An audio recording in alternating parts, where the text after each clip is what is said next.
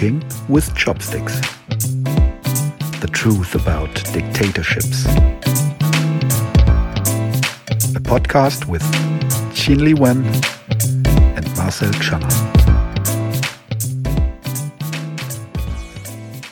Hello everyone, welcome back to Poking with Chopsticks, another episode. We had a long summer break and a lot of things happened in the context of Chinese politics, and the most stunning and most attention-drawing event that happened was the release of the United Nations report just last week from Michelle Bachelet, the outgoing High Commissioner for Human Rights in the United Nations.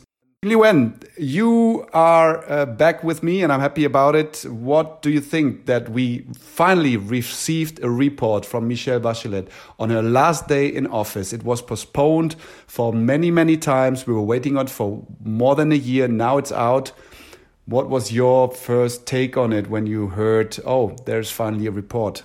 I think it's very impressive, of course. I mean, as we can see from the response of the analysts, political commentators, journalists, and even politicians about this report, the interesting thing is that China has been so powerful in the past decade, especially its influence has reached to many high-level officials in international organizations, especially like UN, IMF and the World Bank, and etc. We have seen in the past decade a sort of carefully treading around the issues that might anger China. But now what we see in the Xinjiang issue, it seems like gradually we finally see this criticism against China pushing their way into these organizations. So I think it's definitely a major development for us to witness, and maybe we can see this is a reflection of the losing of grip from Beijing. I don't know whether my conclusion is jumping ahead, but that's how I feel. What do you think about it? You have talked with lots of people, done a lot of interview about it.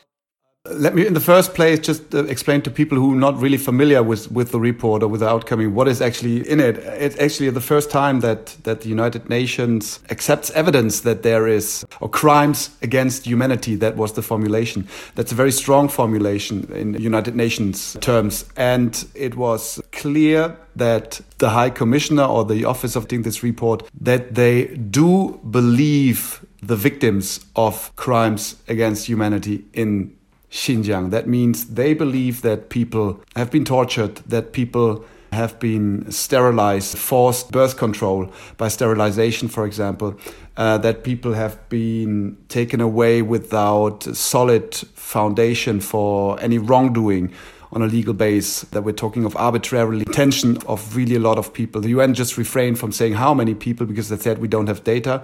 But basically they just really said, yes, there is evidence that we can draw the conclusion that it is possible that there is crimes against humanity. And that's a huge statement, I think.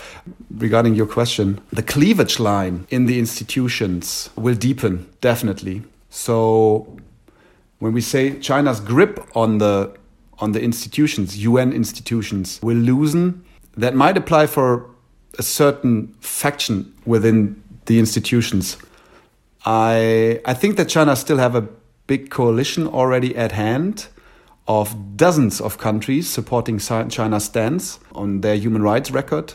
I don't see anyone actually deserting China from this group. I mean, maybe I'm wrong with 1 or 2 or 3 countries, the big share of these countries will stick to China and they will go along with China's demand that Xinjiang, Hong Kong, Tibet issues are internal affairs and nobody should interfere, how the Chinese call it, or meddle with Chinese affairs. Countries like Cuba and you have Pakistan and the usual suspects, actually, countries that definitely need China's support economically. They are craving Chinese economic cooperation, and in exchange, they support China's demands and ideas in UN, United Nations institutions. So I think that this report indeed will deepen the cleavage lines between the one side and the other.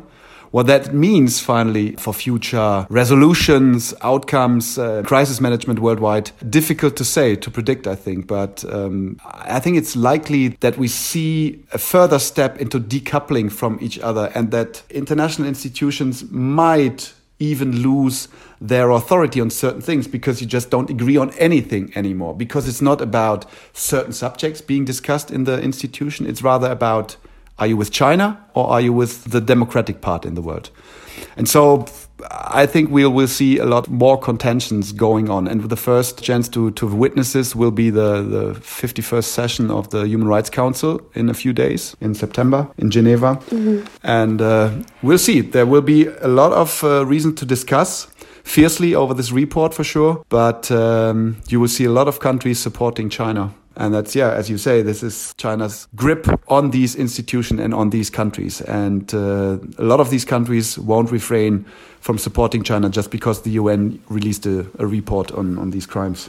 What I see is a trend, of course. What I'm saying is not these institutions are already out of China's influence. We are far from that. But the interesting thing is that such a thing is possible now. That is a new trend somehow. I have the feeling.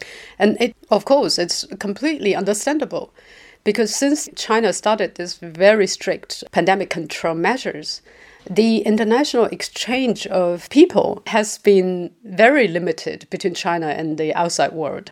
From people-to-people exchange to high-level exchange, they are not completely, but basically stopped. And recently, what we see is an interesting thing. One of the research institutes under the China Academy of Social Science has published a research paper about the Ming and Qing dynasties' 闭关锁国 policy. Ming Dynasty and Qing Dynasty, they are so much afraid of the foreign influences or afraid of people running away from China, migrating abroad, that they close off the borders. And 闭关锁国 policy has been criticized for a century by the historians, and the Communist Party also criticized it and believe that this is a sign of backward conservative regime. But the recent research from CAS said that this policy of Ming and Qing dynasty is not really lock up the country, but it is 自主限关, which means restricting the access to the border autonomously, which means it showed the autonomy of the government of Ming and Qing dynasty, which is very interesting because that means the central think tanks, they want to justify the current pandemic control measures. There is a sort of tentative thinking to somehow bring China back to a state that is isolated from the outside world. That's interesting. So what you basically say is that today's academics in China justify with research on Qing and Ming dynasty. I mean, this is like starting 700 years ago till the beginning of the 20th century, basically 600 years, to justify today's lockdown. So they just draw the line between these dynasties and say, look what happened there, and this is why it's good that we lock down the country. Are we talking about corona lockdowns, or are we talking about this kind of decoupling kind of... No. Yeah, I mean, China doesn't want to decouple.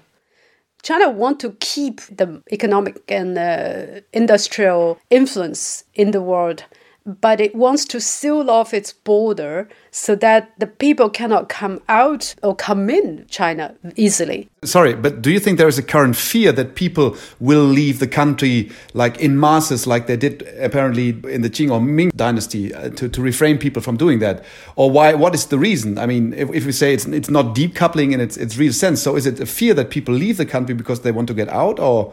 what do you think is it? Yeah, not only that. I mean, of course, people have been leaving in troves since the Wuhan lockdown. There's one round, and then there is another round after Shanghai lockdown. But that was mainly foreigners, right? No, Chinese as well.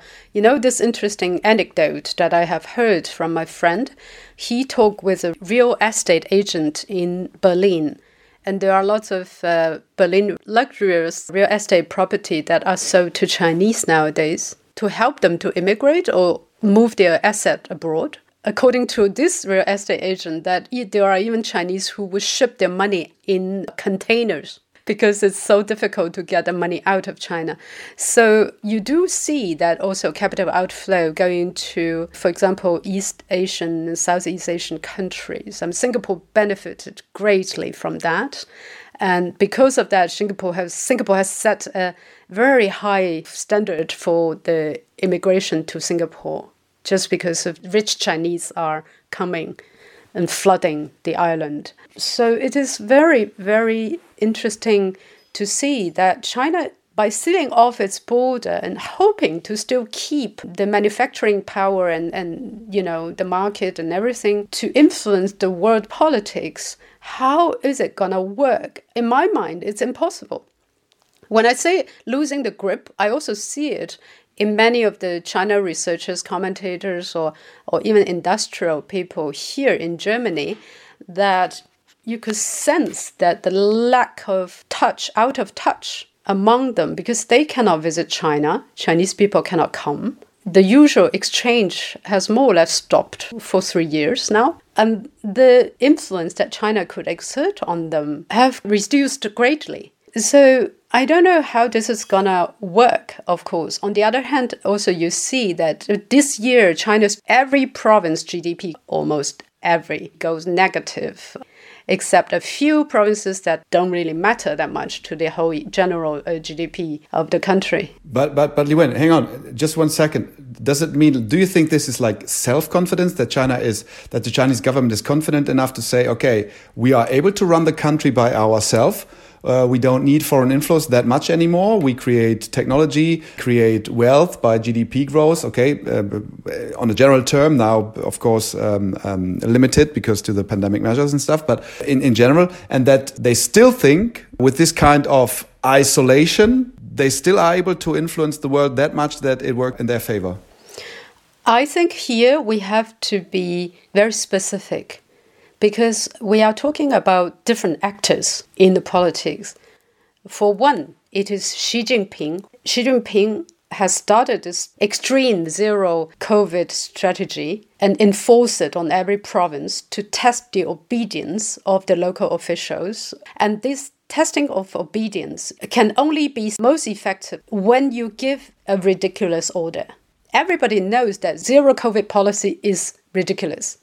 There's no point in insisting that we have no COVID case in the country anymore. This is ridiculous because COVID at the moment is not doing so much damage as it used to be anymore. So 79 countries in the world have completely removed the restrictions. But China is still implementing that, and it's ridiculous. Everybody knows that. Doctors and experts all come out publicly to say it, but they were soon censored.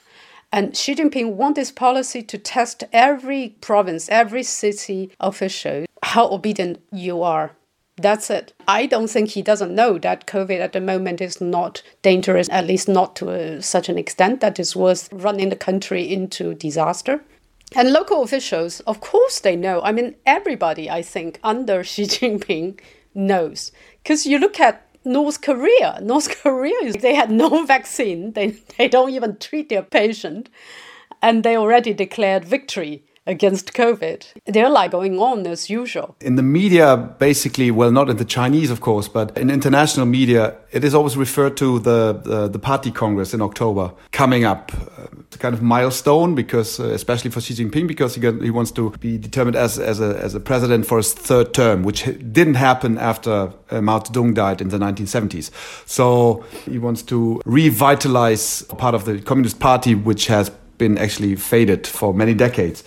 If it indeed, his COVID policy is always related to this October meeting, what is it all about? To be so strict on the COVID? Does he need to show the determination to fight an evil virus? Does he need to make, as you say, local governments to be obedient to what he says, just to make a stand and demonstrate that he rules the country? What is the real motivation? What do you think? I mean, I've talked with different people in China, and also I've read lots of these private chats and analysis within Chinese circle, because they get more and more secretive. You know, nobody dare to come out to really write anything about it and publish it. It's gonna be they are gonna be dead if they do that. So what is very, very clear is that COVID is just an excuse.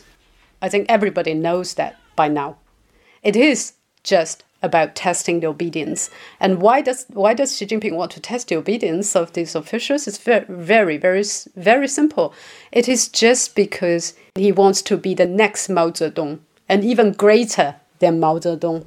And do you think it is necessary then to get that gesture of obedience to become that Mao Zedong? Without this kind of gesture, he would never reach that status? No, he would not, of course. I mean, but you have to look at what Mao Zedong has done. He hasn't done half of what Mao Zedong has done. He was just like a lousy copy of Mao Zedong. If you think about how Mao Zedong killed basically all his old comrades who fought with him and fought for him, like Liu Shaoqi, for example, and persecuted Zhu De as well, Peng Dehuai, and etc., and basically pulled the whole country into a great famine between 1959 and 1961. I mean, everybody is afraid of that in China, that history will repeat if this so-called zero-COVID policy continues. But still, the severity of his consequence of his policy is still milder than what Mao Zedong has brought to the country. But why does he need the obedience? He wants absolute power. Very simple. Very often, I find it very hard to explain. This crave for power, crave for absolute power and adoration from the people. If you look at Kim family in North Korea, that's what they enjoy it. I know. I saw just a very short sequence on Twitter recently. 1.5 minute news from Chinese station. I don't know, whatever, a news magazine. It actually consisted of 1.5 minute Xi Jinping entering a room with party members who are applauding wildly. And nothing else happened. Mm-hmm. Nothing else happened. They just showed Xi Jinping in front of these people and they were clapping, like they do when Kim Jong-un enters the stage. Yeah. So the similarities, as you say, is getting more and more into that direction, because it's personal cult. He tried many times in the past decade to re-establish this sort of frenetic worship among the people to him. But then he was repeatedly somehow boycotted by other Central Standing Committee members or other princeling families. Because of that, because of this secret battle behind the scene, so far we don't know who are these people, but very obviously right now is that him and his gang trying to fight everybody else who have a bit of power to resist, at least passively and secretly, against his advance of power. And there is one case which is very telling. Someone earlier this year in Guangxi Minority Autonomous Region, first of all, the local party congress elected Xi Jinping as the next leader of the party. And after that, they were promoting this little red book written by Xi Jinping. So they completely duplicated what has happened in 1950s and 60s China. They were reading this little red book of Xi Jinping's thoughts and taking photos of that. Do you think this is happening out of fear or out of conviction? This is a loyalty declaration. Of course, it's partly fear. Loyalty to dictators are always out of fear, but also out of the urge to gain the favor of the coming great leader. And they tried to do that. The local officials in Guangxi tried to do that. But very interesting. Very soon, like a week after that, all these official news from Guangxi, pictures of these people reading Little Red Book together in exactly the same posture as people did in the Cultural Revolution, disappeared. They were censored from the internet. So there's a secret resistance within the system, which is quite obvious to people who know a bit about infight in China's politics. But resistance, to what extent and how long can they hold, is another issue. At the moment, the resistance happens not only from those who want to overthrow him, but also from those who don't want to take side They just want to live and duck their head and live. For example, that the party secretary of Tibet was recently sacked because he obviously did not successfully implement the zero COVID strategy just because he was reluctant to implement this devastating lockdown policy to the province. Probably he didn't want to stand against Xi Jinping or be a hero, but just because every local official is under heavy pressure. The economy is so damaged that they have to reduce the income of their civil servants. This is not going to work, and everyone is in a panic. Wouldn't it mind in Chinese politics, couldn't it be possible that Xi Jinping now says, we reached a point where we realize that it's better to omit zero COVID and instead to open up the country again because the damage we're doing to the economy is much bigger? Because the damage to economy means also damage to people. And this is much bigger than the damage the virus still does to the people. So wouldn't it be possible for him to just do this step? One thing about the grabbing for power by dictators in the history is that people is not their concern. That's true, yes. Sure. Let me correct myself.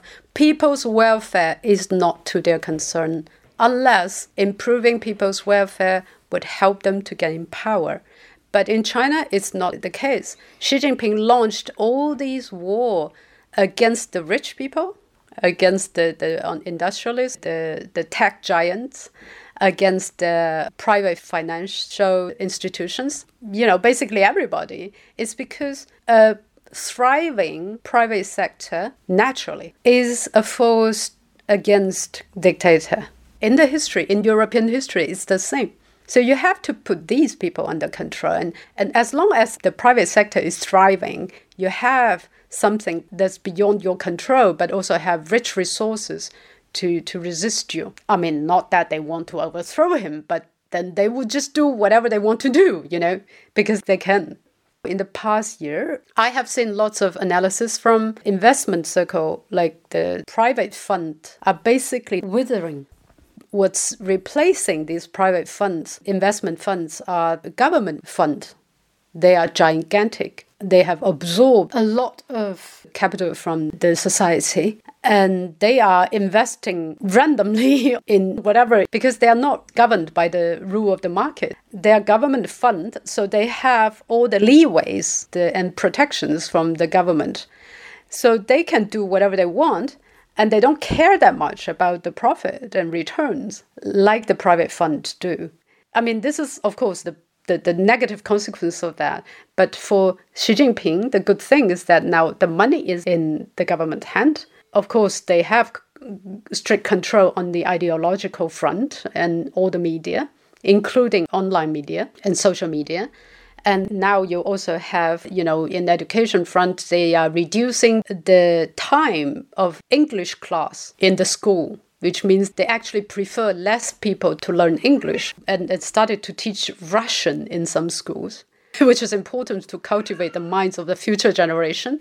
In what areas is that? All over China, they have reduced the English class, the time slots for English class in the schools. I mean, there are many, many measures that is basically gathering the power in the hand of the government and, of course, ultimately in the hand of Xi Jinping. So that's the goal. Yeah, it doesn't really matter how people feel, whether people are happy or not. They just don't have a choice at the moment. So we come back to the question, how will China be able to influence the world the way it serves in its favor? It's getting more and more difficult under these circumstances, right?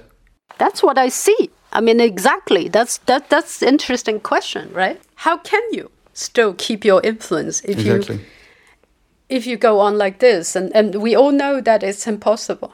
It is impossible. China's international influence will definitely reduce greatly in the coming year, as long as this disastrous and unreasonable policy keeps going.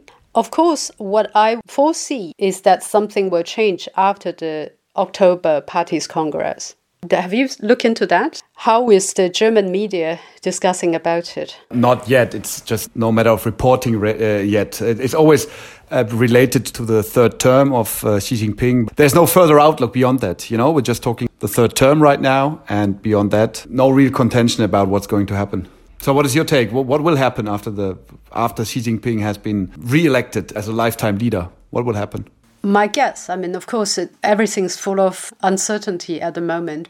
But my guess is the logical deduction from all the behaviors that he has shown us in the past is that if by the time he is elected again, if by that time he still is unsure that everybody is kneeling down in front of him inside the party, then the harsh crackdown policy, I would call it a crackdown policy, will continue. Maybe not in the name of pandemic control. Maybe he will change another excuse. Well, fight against corruption. For example, the fight against corruption is an old trick. It's always useful. But then there is another thing that you have to notice, that the xenophobic atmosphere in China has grown even worse. It used to be very bad, but now it's even worse. Recently, there was a girl who wore a kimono. Yes, I saw that story. And take a photo in Suzhou, and then she was arrested by police. That police might be an isolated case, but what is stunning is the overwhelming support for the police on the internet by a large group of young people who grow up in this hatred towards Japan and every foreign country. So I think after the pandemic control excuse runs out, the next stage is to cleanse the foreign influences and power, the subversive foreign influences among the people. And that could be the formal launch of the next Cultural Revolution. I believe that it already slowly started. Okay, this is a conclusion that, or at least a development we will follow up with the great excitement and attention, because this is definitely a time where a lot of things really are going ways we didn't predict like 3 decades ago. So I think we're at a crossroad now. There we go back to the first question, the effect of the UN report and China's grip on institutions. It's another hint that between China and its supporting countries and democratic countries on the other side will definitely deepen its cleavage lines, and we will have more contentions in the future. And we have more stuff to talk about in the future. Thank you very much, Li Wen, for your takes, and we're going to speak soon, okay? Bye-bye. Thank you. Bye-bye.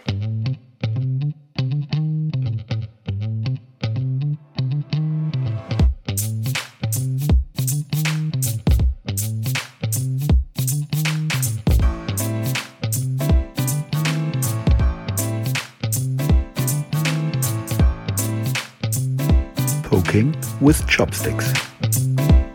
The truth about dictatorships. A podcast with Qinli Wen and Marcel Chana.